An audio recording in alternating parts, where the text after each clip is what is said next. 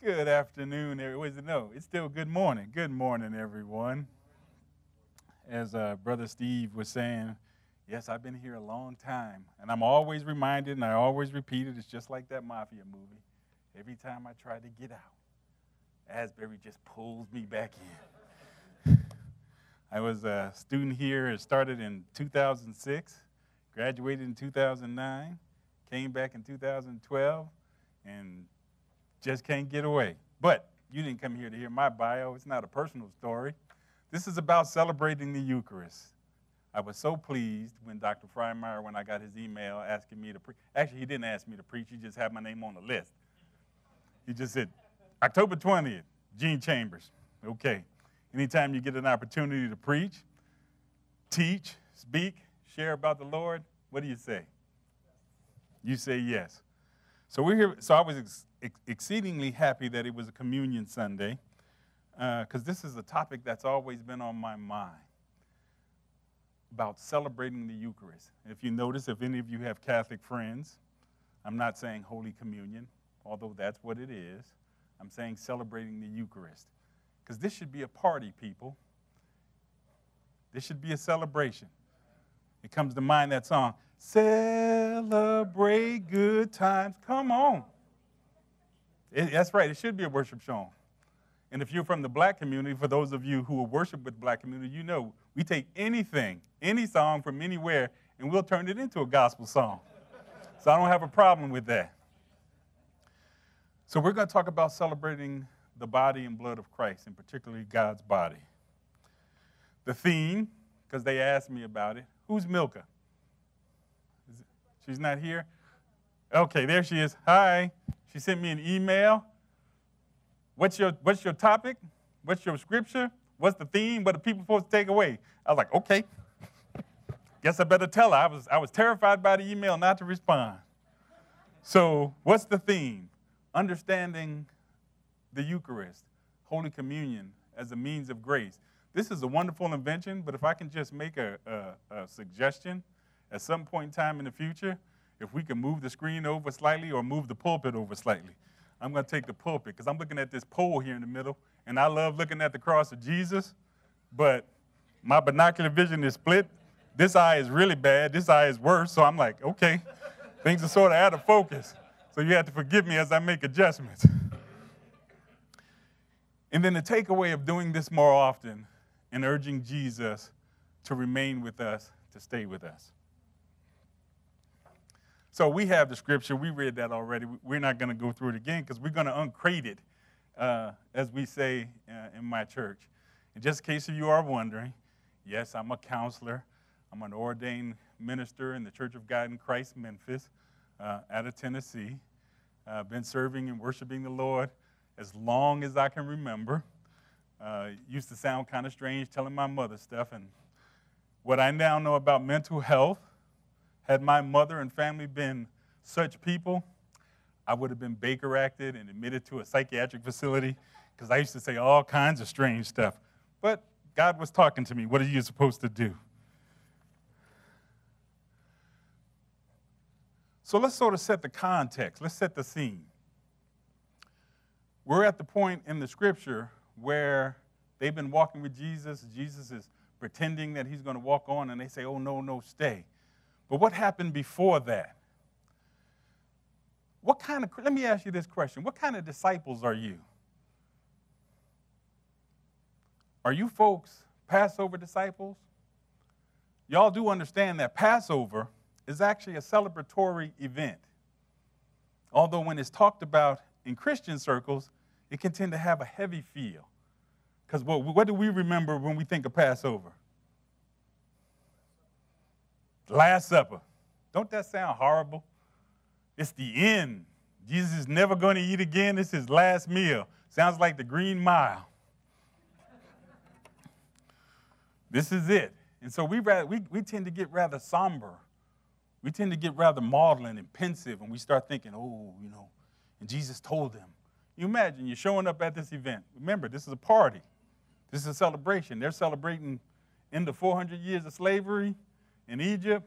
They're now sitting there, and they're ready to break open the Seder, have remembrance, and then chow down. And Jesus says, by the way, I'm going to die tonight, and one of you are going to turn me in. That sort of brings the mood down just a bit. So we can understand why sometimes when we think of the Last Supper, it gets rather somber. But here we are. So I asked you, are you Passover Christians? Are you Passover disciples? Are you disciples who are sitting in the room ready to get excited, and then all of a sudden you're heavy? So now, for the rest of your life, you're walking around heavy. Man, that Judas, look what he did. He messed it up for all of us. Or are you empty tomb disciples? Now, I'm talking to the men here. I'm so glad we have women in this room today.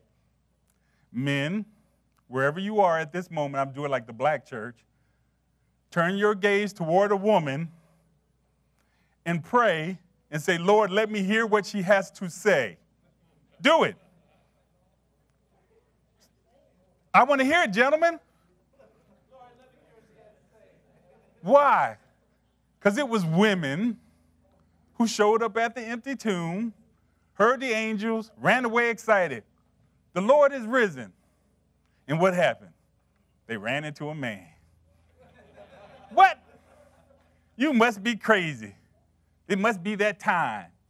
Something's going on. Ain't no way in the world. Let me see for myself. Oop, he is gone. But what they're saying can't be true. Got to be crazy. So, are you Passover? Are you empty tomb doubters? Not quite sure. We talk about scientific method as being relatively new in human history. We want to test things. Scientific method began at the empty tomb. They're in there looking, they're examining evidence. They got facts and proof in front of them. And still they say, nope, can't be true. So drop science. It doesn't work. Unless, what I just said a second ago, listen to the women. They're telling you, not only with our own eyes, but we heard angels came and talked to us, two dudes, bright, glowing, said, hey, this is what happened. Who you looking for? But can't be true. So here they are, now all maudlin and sad, going away sad, heading out about 7 miles away from Jerusalem, heading on their way to Emmaus. And who comes alongside? Jesus.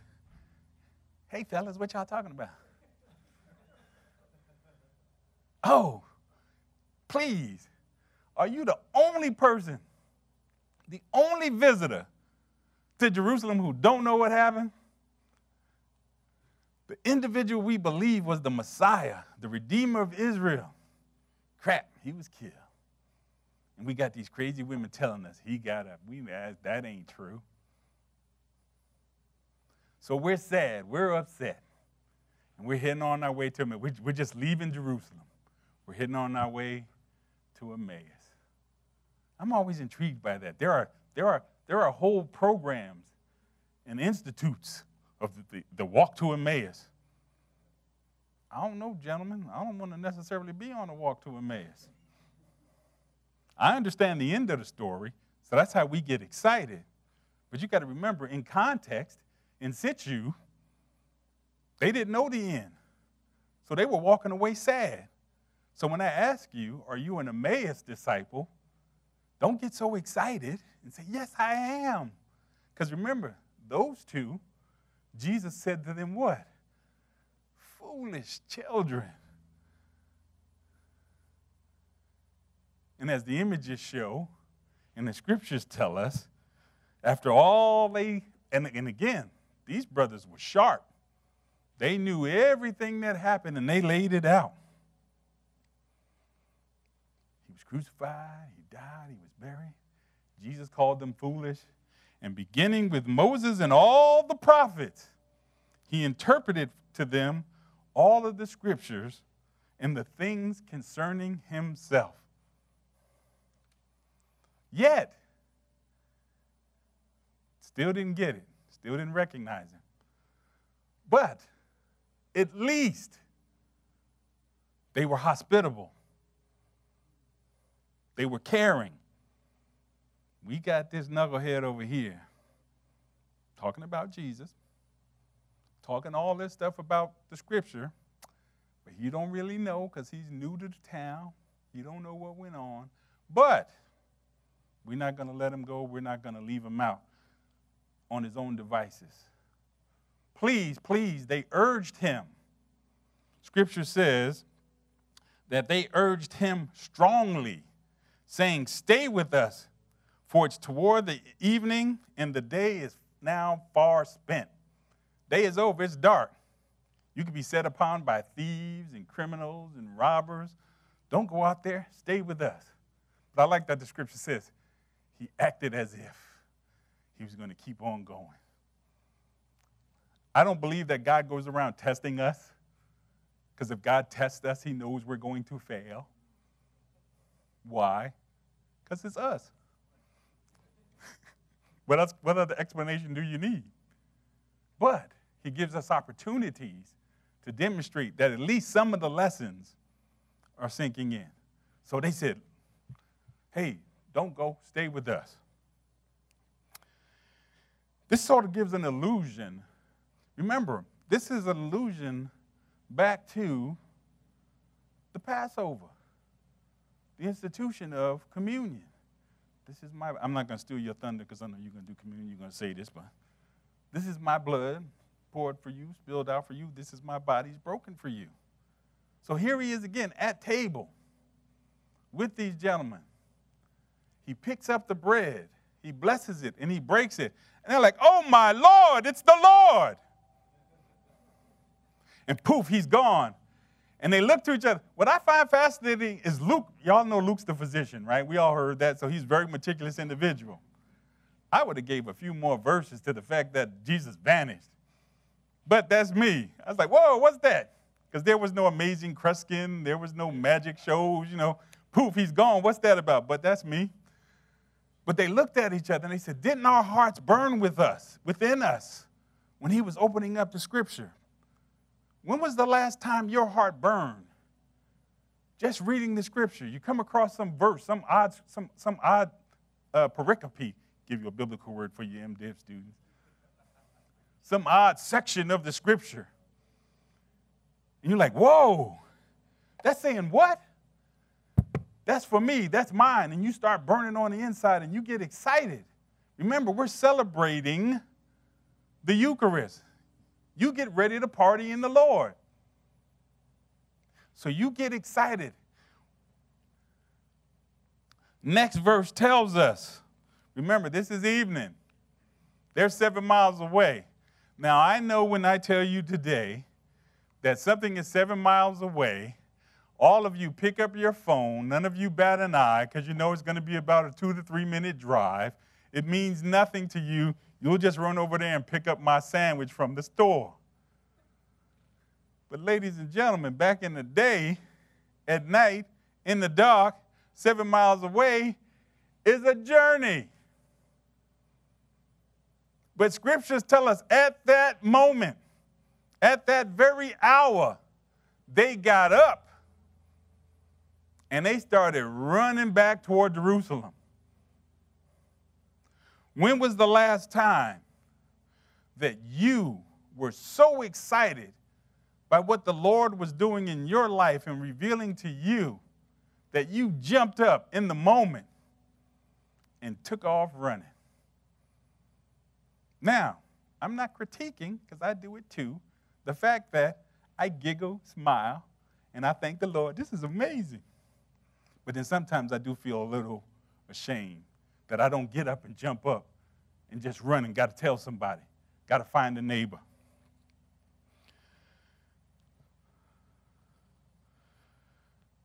So they jumped up, they ran with that sense of urgency, with that eagerness, and they ran, and they were running fast because they found the 11 and their friends, as we read in the call and response.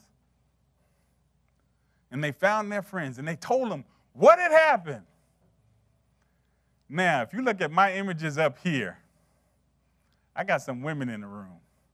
That's important to note. There's ladies in the room. But we know what the scripture says, what happened. They looked at those two gentlemen like, y'all crazy. That didn't happen. Gentlemen, I don't care where you go, what you do in your ministries, what you do in your work, where the Lord leads you. If the Lord has a woman in your life who's talking to you about what the Lord's trying to do, listen to the women. They have an end.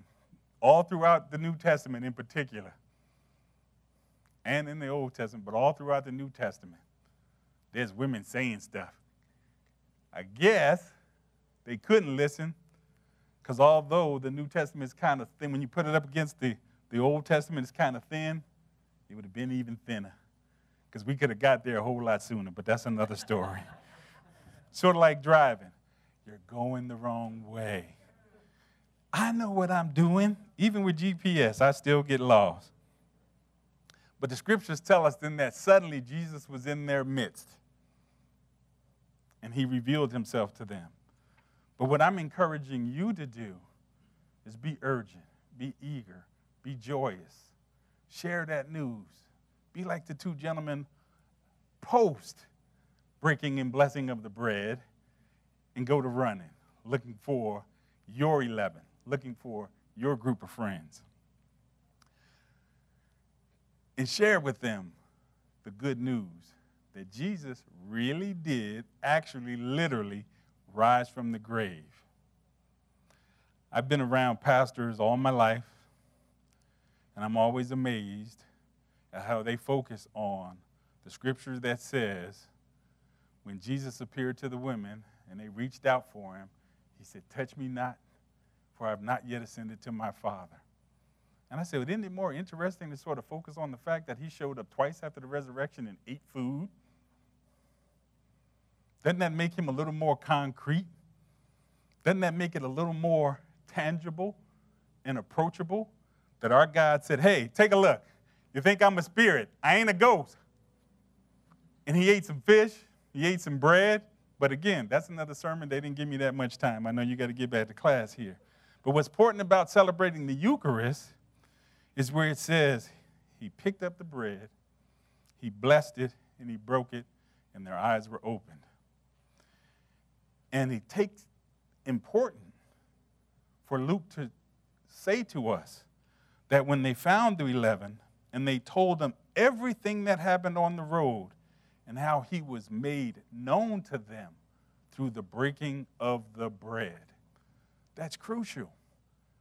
At the institution of Holy Communion, the establishment of the new covenant, depending on your reading and your translation, go back to the original language, some earlier manuscripts. You all got Logos and all those other cool Bible softwares. I know you do. It's a requirement. I started out here as an MDiv student. Don't be fooled. It says, Jesus says, as often as you do this in remembrance of me. Now I'm like this. I'm like most of your churches. We're first and third. See, she know what it means. Who else knows? Who knows that? Who else knows what it means when I say I'm a first and third? Raise your hands. Let's have some participation. It means that on the first Sunday and the third Sunday we celebrate communion. How crazy is that? Now I ain't gonna get into it because again that's another sermon and I got a million of them boiling up in me. But there is a verse in 1 Corinthians. I'll just tell you now. And I want to ask you if you are. I'll just tell you not to be. Don't be like the 1 Corinthian disciples. We getting all fat like me, eating everything, not waiting for anybody, people going hungry, and y'all just chowing down in the church. And Paul says, hey, that's why some of y'all dead and going to sleep, acting like knuckleheads. Don't be that kind. Make sure you share. Be like the Acts disciples, where everybody has everything in common, and they're sharing in their fellowship. Be that kind of Christian. But what's important to take away here is, he said, as often as you do this in remembrance of me. So what the images show is, remember, this is post-Passover, post-crucifixion, post-resurrection. When he went into the house with them in Emmaus, they had a spread. These two gentlemen were somewhat gentlemen of means. They could afford a meal because they didn't call ahead and make reservations. Why? They didn't have a cell phone. They just sort of showed up. invited him to stay. So even if they did call ahead, it was only 2 were expected, 3 showed up. So they still had enough food. At least they had enough for bread. Bread was on the table. So as often as you do this, I'm going somewhere with this, trust me. So here we are. How are you approaching the table today? Remember, as I started out, I started singing out, Celebrate. Let's everybody have a good time. Are you maudlin? Are you pensive? I know in my tradition, growing up in the Church of God in Christ, I was terrified to take communion. Because if you take it and you haven't cleared your heart, God will kill you. So think about it. All right, well, I punched my little brother in the neck last night. I'm not taking communion. I'm in trouble. Let me sit down. And then they call you out, Brother Gene, why you not coming up? I'm a sinner. So how are you approaching the table? Are you pensive? Or are you excited? Are you feeling joy? Why? Because we're about to break the bread and have, revealed to us that Christ is who he said he is, and he is with us, and he is alive, and he is walking with us, through us, around us, above us, below us, taking us to where he wants us to be. Be excited.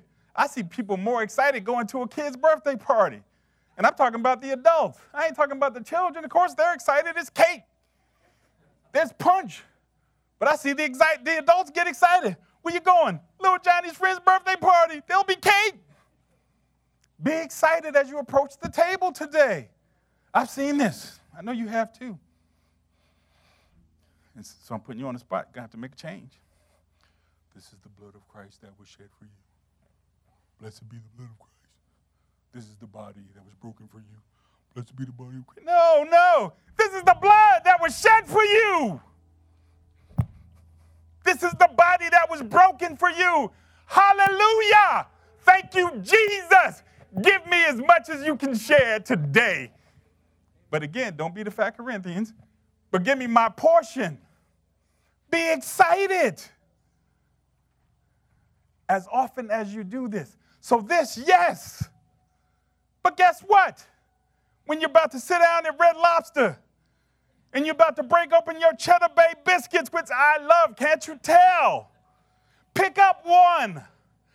Lord bless you and bless the chefs at Red Lobster for making Cheddar Bay biscuits. In your name, break it. Thank you. And pass it around to your family and friends. As often as you do this in remembrance of me. Not only on first and third or second and fourth or first and fourth or whatever combination you got. Whenever there's bread. Bread is alluded to throughout the scriptures. There's the 5,000. There's the 4,000. What did he say? Y'all got any bread and fish? Got a couple. Got a little bit. Okay. Feed everybody. There's an importance. It's not just figurative, ladies and gentlemen. It's not just a simile for you to think, oh, but Jesus' body. No, it's a fact. Remember, he's still a stranger to the 2 at Emmaus. He's sitting there. The food comes. You know one of them had to be thinking, why are you putting his hands on the food? What are you doing? I know we welcomed him in and told him to stay, but, dude, where your hands been? He reaches for it. They're like, okay, well, we'll let him go because he got it now. Too late. He blesses it. He breaks it. Boom. They can see. No, I can't put my glasses back on. They can see it's him. Poof, he's gone. So what I want you to do, what's the takeaway? When you go home tonight, and I know, unless you want some crazy bread diet, anti-carbohydrate diet, that's nonsense. There's health risk. I'll send you a link if you want to. But when you go home tonight and your meal is on the table and you see your Wonder Bread or your Publix White Mountain Bread or your wife's homemade, dried out, really kind of hard, but you love her so you're going to eat it bread or your own masculine attempt at trying to make bread, but you don't know what it is. It's a doorstop piece of bread. Do the best you can with that piece of bread and all those pieces of bread. Pick them up. Just one. Bless it. Remember him then and now. Break it. And if you're by yourself like me, eat both halves. That's why I'm fat. So remember, it's not only then, it's now. When you approach this table, wherever you go, freak your congregations out if you're a pastor. And if you're simply a congregation member, freak your pastor out. At the next first and third, second and fourth, or whatever you have, when they say, okay, we're going to have communion, you can start grabbing your stuff. I'm there. When they when they have the call for communion, in the organist, when Dawn starts playing real softly, you got to change the tune now. And she starts playing real softly, and everybody starts filing to the aisle, waiting their turn to file in. Here's what I want you to do. When they get to your row, jump up. Hallelujah! Get me some bread. And again, if you're from my church, you're getting Welch's grape juice. But hey, that's another sermon. Get me some body, get me some blood, and run down the aisle. Act like you're having a party because you're at one. Celebrate what Jesus has done for us. God bless you, brothers and sisters.